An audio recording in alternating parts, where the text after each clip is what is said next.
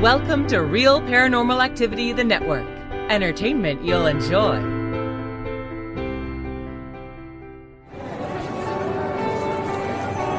You are listening to an RPA production where people gather.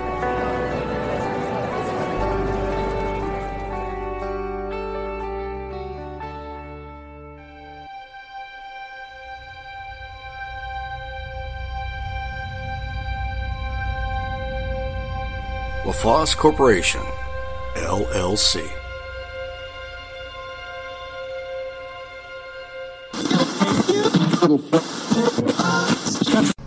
Hello everybody, and welcome to Terry's Mysterious Moments. This is Season 6, so sit back and enjoy. Listen to some stories of the weird, of the odd, of the strange and unusual. Some ghost stories, some cryptid stories, some just strange stuff. Again, welcome to Season 6. Enjoy.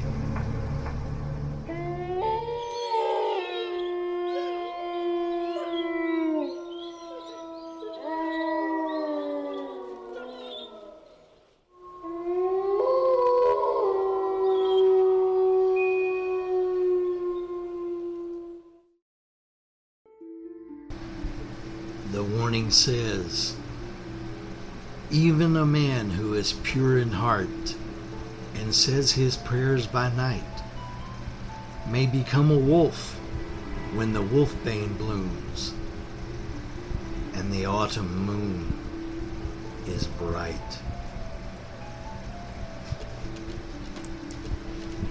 Werewolves. This is a subject that has caught my fancy and held my attention for many years. I've read many legends of ancient, medieval, and more recent vintage regarding the ability of a man to change his attitude and indeed his body into that of a ravening wolf. In folklore, a werewolf, or sometimes called a lycanthrope, is a human with the ability to shapeshift into a wolf or mixed man-wolf hybrid, either purposely or after being placed under a curse or affliction, often a bite or a scratch from another werewolf, with the transformations occurring on the night of a full moon. Early sources for belief in this ability or affliction, called lycanthropy, are from Petronius and Gervase of Tilbury. The werewolf is a widespread concept in European folklore, existing in many variants, which are related by a common development of a Christian interpretation of underlying European folklore developed during the medieval period. From the early modern period, werewolf beliefs also spread to the New World with colonialism. Belief in werewolves developed in parallel to the belief in witches in the course of the late Middle Ages and the early modern period. Like the witchcraft trials as a whole, the trial of supposed werewolves emerged in what is now Switzerland, especially in the Valais and Vaud, in the early 15th century, and spread throughout Europe in the 16th, peaking in the 17th, and subsiding in the 18th century. The persecution of werewolves and the associated folklore is an integral part of the witch hunt phenomenon, albeit a marginal one. Accusations of lycanthropy being involved in only a small fraction of witchcraft trials. During the early period, accusations of lycanthropy, which is transformation into a wolf, were mixed with accusations of wolf riding or wolf charming. The case of Peter Stump in 1589 led to a significant peak in both interest in and persecution of supposed werewolves, primarily in French-speaking and German-speaking Europe. The phenomenon persisted longest in Bavaria and Austria, with persecution of wolf charmers recorded until well after 1650. The final cases taking place in the early 18th century in Carinthia and Styria. After the end of the witch trials, the werewolf became of interest in folklore studies and in the emerging Gothic horror genre. Werewolf fiction, as a genre, has pre-modern precedents in medieval romances, in generally speaking, Bisclaveret and Guillaume de Palerme, and developed in the 18th century out of the semi-fictional chapbook tradition. The trappings of horror literature in the 20th century became part of the horror and fantasy genre of modern popular culture. The modern English word werewolf descends from the Old English werewolf, just spelled differently. The Greek Vrikolikos and Romanian Verkolak designated a more vampire-like creature in Balkan folklores were borrowed from Slavic languages. The name Verdalak, which means ghoul or revenant, first appeared in Russian poet Alexander Pushkin's work Pesny, published in 1835. The source of Pushkin's distinctive form remains debated in scholarship. The modern term lycanthropy comes from ancient Greek leucanthropia, itself from leucanthropos, meaning wolfman. Ancient writers used the term solely in the context of clinical lycanthropy, which is a condition in which the patient imagined himself to be a wolf. Modern writers later used lycanthrope as a synonym of werewolf, referring to a person who, according to medieval superstition, could assume the form of wolves. The European motif of the devilish werewolf devouring human flesh harks back to a common development during the Middle Ages in the context of Christianity, although stories of humans turning into wolves take their roots in earlier pre-Christian beliefs.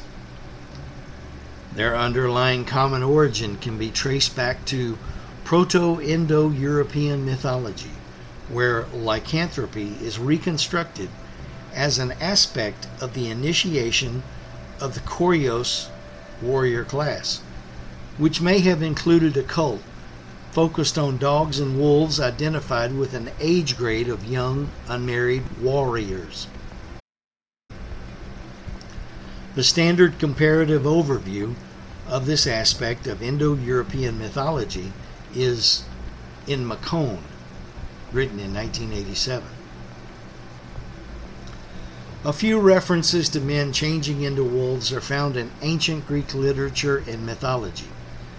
Herodotus, in his histories, wrote that the Nuri, a tribe he places to the northeast of Scythia, were all transformed into wolves once every year for several days, and then changed back to their human shape. In the 2nd century BC, the Greek geographer Pausanias related the story of King Lycaon of Arcadia, who had sacrificed a child on the altar of Zeus Lycaeus and then fed it to the god. Disgusted, the god turns Lycaon into a wolf. Pausanias also relates the story of an Arcadian man named Demarchus of Parrhasia, who was turned into a wolf after tasting the entrails of a human child sacrificed to Zeus Lycaeus. He was restored to human form 10 years later and went on to become an Olympic champion. According to Pausanias, this is not a one-off event, but that men have been transformed into wolves during the sacrifices to Zeus Lycaeus since the time of Lycaon. If they abstain of tasting human flesh while being wolves, they would be restored to human form 9 years later. But if they do taste human flesh, they stay wolves forever. Lycos of Athens was a wolf-shaped hero whose shrine stood by the jury court, and the first jurors were named after him. Pliny the Elder recounts another tale of lycanthropy. Quoting Euanthes, he mentions that in Arcadia, once a year, a man was chosen by lot from the Anthus clan.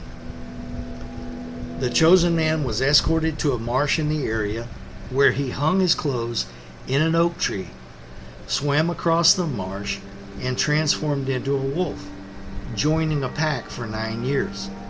If during these 9 years he refrained from tasting human flesh, he returned to the same marsh, swam back, recovered his previous human form, with 9 years added to his appearance. Ovid also relates stories of men who roamed the woods of Arcadia in the form of wolves. Virgil, in his poetic work Eclogues, wrote about a man named Morris who used herbs and poisons picked in his native Pontus to turn himself into a wolf. In prose, the Satyricon, written around AD 60 by Gaius Petronus Arbiter, one of the characters, Niceros, tells a story at a banquet about a friend who turned into a wolf. He describes the incident as follows. When I looked for my friend, I see he had stripped and piled his clothes by the roadside. He peed in a circle around his clothes and then, just like that, turns into a wolf. After he turned into a wolf, he started howling and then ran off into the woods. Early Christian authors also mentioned werewolves. In The City of God, Augustine of Hippo gives an account similar to that found in Pliny the Elder. Augustine explains that it is very generally believed that by certain witches' spells, men may be turned into wolves. Physical metamorphosis was also mentioned in the Capitulatum Episcopi, attributed to the Council of Ancyra in the 4th century, which became the Church's doctrinal text in relation to magic, witches, and transformations such as those of werewolves. The Capitulatum Episcopi states that whoever believes that anything can be transformed into another species or likeness except by God himself is beyond doubt an infidel. In these works of Roman writers, werewolves often receive the name Versipellis or turnskin. Augustine instead uses the phrase in lupum fuis mutatum, changed into the form of a wolf, to describe the physical metamorphosis of werewolves, which is similar to phrases used in the medieval period. There are numerous reports of werewolf attacks and consequent court trials in 16th century France. In some of the cases, there was clear evidence against the accused of murder and cannibalism, but with no association with wolves. In other cases, people have been terrified by such creatures, such as that of Guy Garnier in Dole in 1573, who was convicted of being a werewolf. In Geneva, a man killed 16 children when he had changed himself into a wolf. He was executed on 15 of October, 1580. A peak of attention to lycanthropy came in the late 16th to early 17th century as part of the European witch hunts. A number of treatises on werewolves were written in France during 1595 and 1615. Werewolves were cited in 1598 in Anjou, and a teenage werewolf was sentenced to life imprisonment in Bordeaux in 1603. Henry Boguet wrote a lengthy chapter about werewolves in 1602. In the Vaud, werewolves were convicted in 1602 and 1624. A treatise by a Vaud pastor in 1653, however, argued that lycanthropy is merely an illusion. After this, the only further record from the Vaud dates to 1670. It is that of a boy who claimed he and his mother could change themselves into wolves, which was, however, not taken seriously. At the beginning of the 17th century, witchcraft was prosecuted by James I of England, who regarded werewolves as victims of delusion induced by a natural superabundance of melancholic.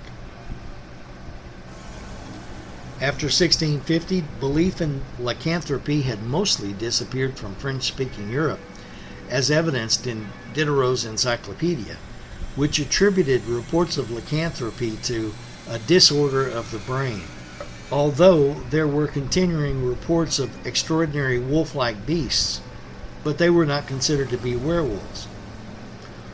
One such report concerned the well-known beast of Gévaudan, which terrorized the general area of the former province of Gévaudan, now called Lozère, in south-central France, from the year 1764 to 1767.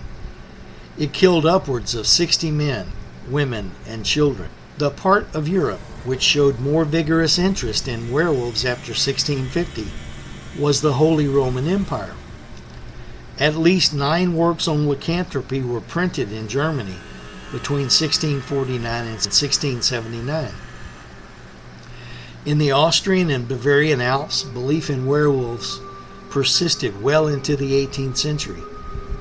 In any case, as late as in 1853, in Galicia, northwestern Spain, Manuel Blanco Romasanta was judged and condemned as the author of a number of murders, but he claimed to be not guilty because of his condition of lobichon, or werewolf. Until the 20th century, wolf attacks on humans were an occasional but still widespread feature of life in Europe.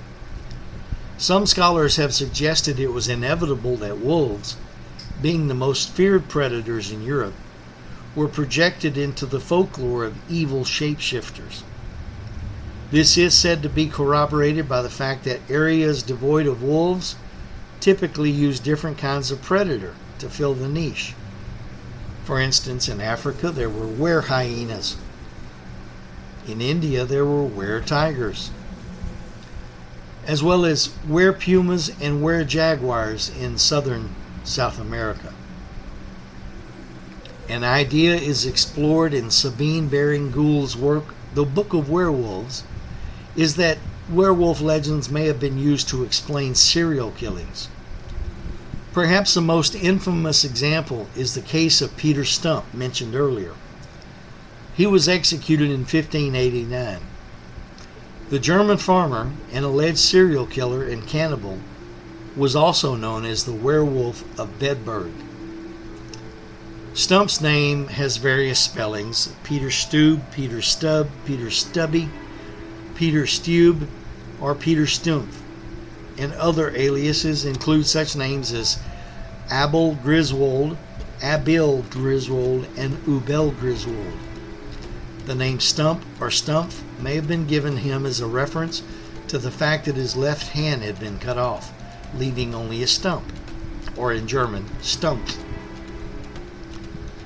It was alleged that as the werewolf had its left forepaw cut off, then the same injury proved the guilt of the man. Stump was born in the village of Eprath, near the country town of Bedburg, in the electorate of Cologne. His actual date of birth is not known, as the local church registers were destroyed during the 30 Years' War of 1618 to 1648. He was a wealthy farmer in his rural community, and during the 1580s he seemed to have been a widower with 2 children, a girl named Sybil, who seems to have been older than 15, and a son of an unknown age. During 1589, Stump had one of the most lurid and most famous werewolf trials in history. After being stretched on a rack and before further torture commenced, he confessed to having practiced black magic since he was 12 years old. He claimed that the devil had given him a magic belt or girdle which enabled him to metamorphose into the likeness of a greedy, devouring wolf, strong and mighty, with eyes great and large, which in the night sparkled like fire, a mouth great and wide, with most sharp and cruel teeth, a huge body, and mighty paws. Simply removing the belt, he said, made him transform back to his human self. No such belt was ever found after his arrest. For 25 years, Stump had allegedly been an insatiable bloodsucker who gorged on the flesh of goats, lambs, and sheep, as well as men, women, and children. Being threatened with torture, he confessed to killing and eating 14 children, 2 pregnant women whose fetuses he had ripped from their wounds and ate their hearts panting hot and raw, which he later described as dainty morsels. And one of the 14 children was his own son, whose brain he was reported to have devoured. Not only was Stump accused of being a serial murderer and cannibal, but also of having an incestuous relationship with his daughter, who was sentenced to die with him, and that he had coupled with a distant relative, which was also considered to be incestuous according to the law. In addition to this, he confessed to having had intercourse with a succubus sent to him by the devil. The execution of Stump, oddly enough, on 31st of October, 1589, alongside his daughter Sybil and mistress Catherine, is one of the most brutal on record. He was put to a wheel where flesh was torn from his body in 10 places with red-hot pincers, followed by his arms and legs.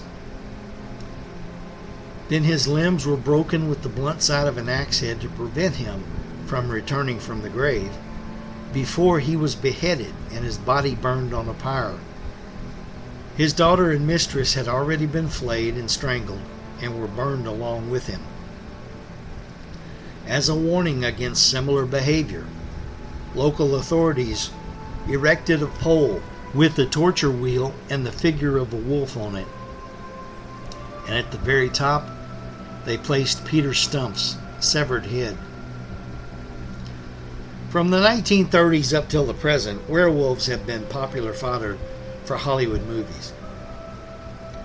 Many movies have featured the werewolf as a savage, mindless beast, intent only on destruction and death. Other movies have portrayed them as poor, misused humans who simply have an affliction that causes them to grow hair all over, get a mouthful of vicious teeth, and slaughter their neighbors, all through no fault of their own. Still other movies have gone for the comic effect. What would happen if, say, a teenage boy went through a lycanthropic transformation right around the onset of puberty? Movies have made great use of the werewolf legend, as they have of ghosts, witches, and vampires. But what of the more recent reports of werewolf-type creatures in the U.S.? What of the Beast of Bray Road in Wisconsin? Named for the farm road which it was first allegedly sighted, reports of the creature in the 1980s and 1990s prompted a local newspaper, the Walworth County Week, to assign reporter Linda Godfrey to cover the story. Godfrey was initially skeptical, but later became convinced of the sincerity of the witnesses. Her series of articles later became a book titled The Beast of Bray Road, Tailing Wisconsin's Werewolf. Reports of a similar creature in the neighboring state of Michigan also tell of an alleged wolf-like humanoid, the Michigan Dog Man. In Michigan folklore, the Michigan Dog Man was allegedly witnessed in 1887 in Wexford County, Michigan. The creature is described as a 7-foot-tall, blue-eyed or amber-eyed, bipedal canine-like animal with the torso of a man and a fearsome howl that sounds like a human scream. According to legends, the Michigan Dog Man appears in a 10-year cycle that falls on years beginning in 7. Sightings have been reported in several locations throughout Michigan, primarily in the northwest quadrant of the Lower Peninsula.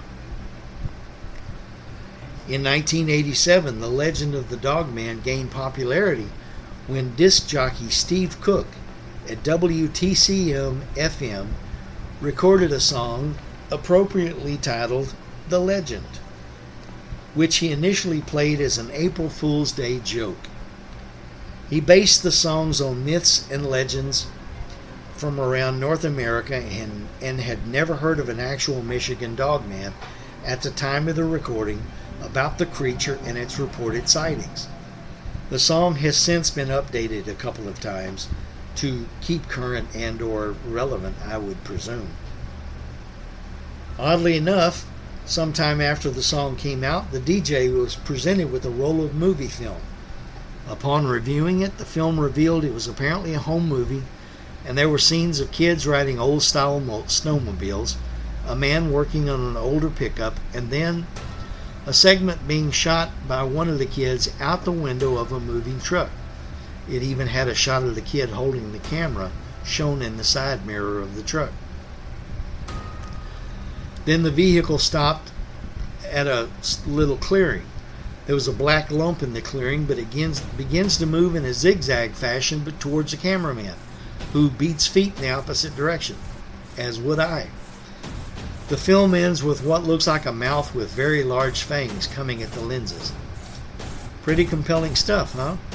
It took a while, then a second film showed up, showing an investigation into the death of the previous cameraman, gory entrails and all, for a local man to come forward and admit he had made both films in response to the song "The Legend."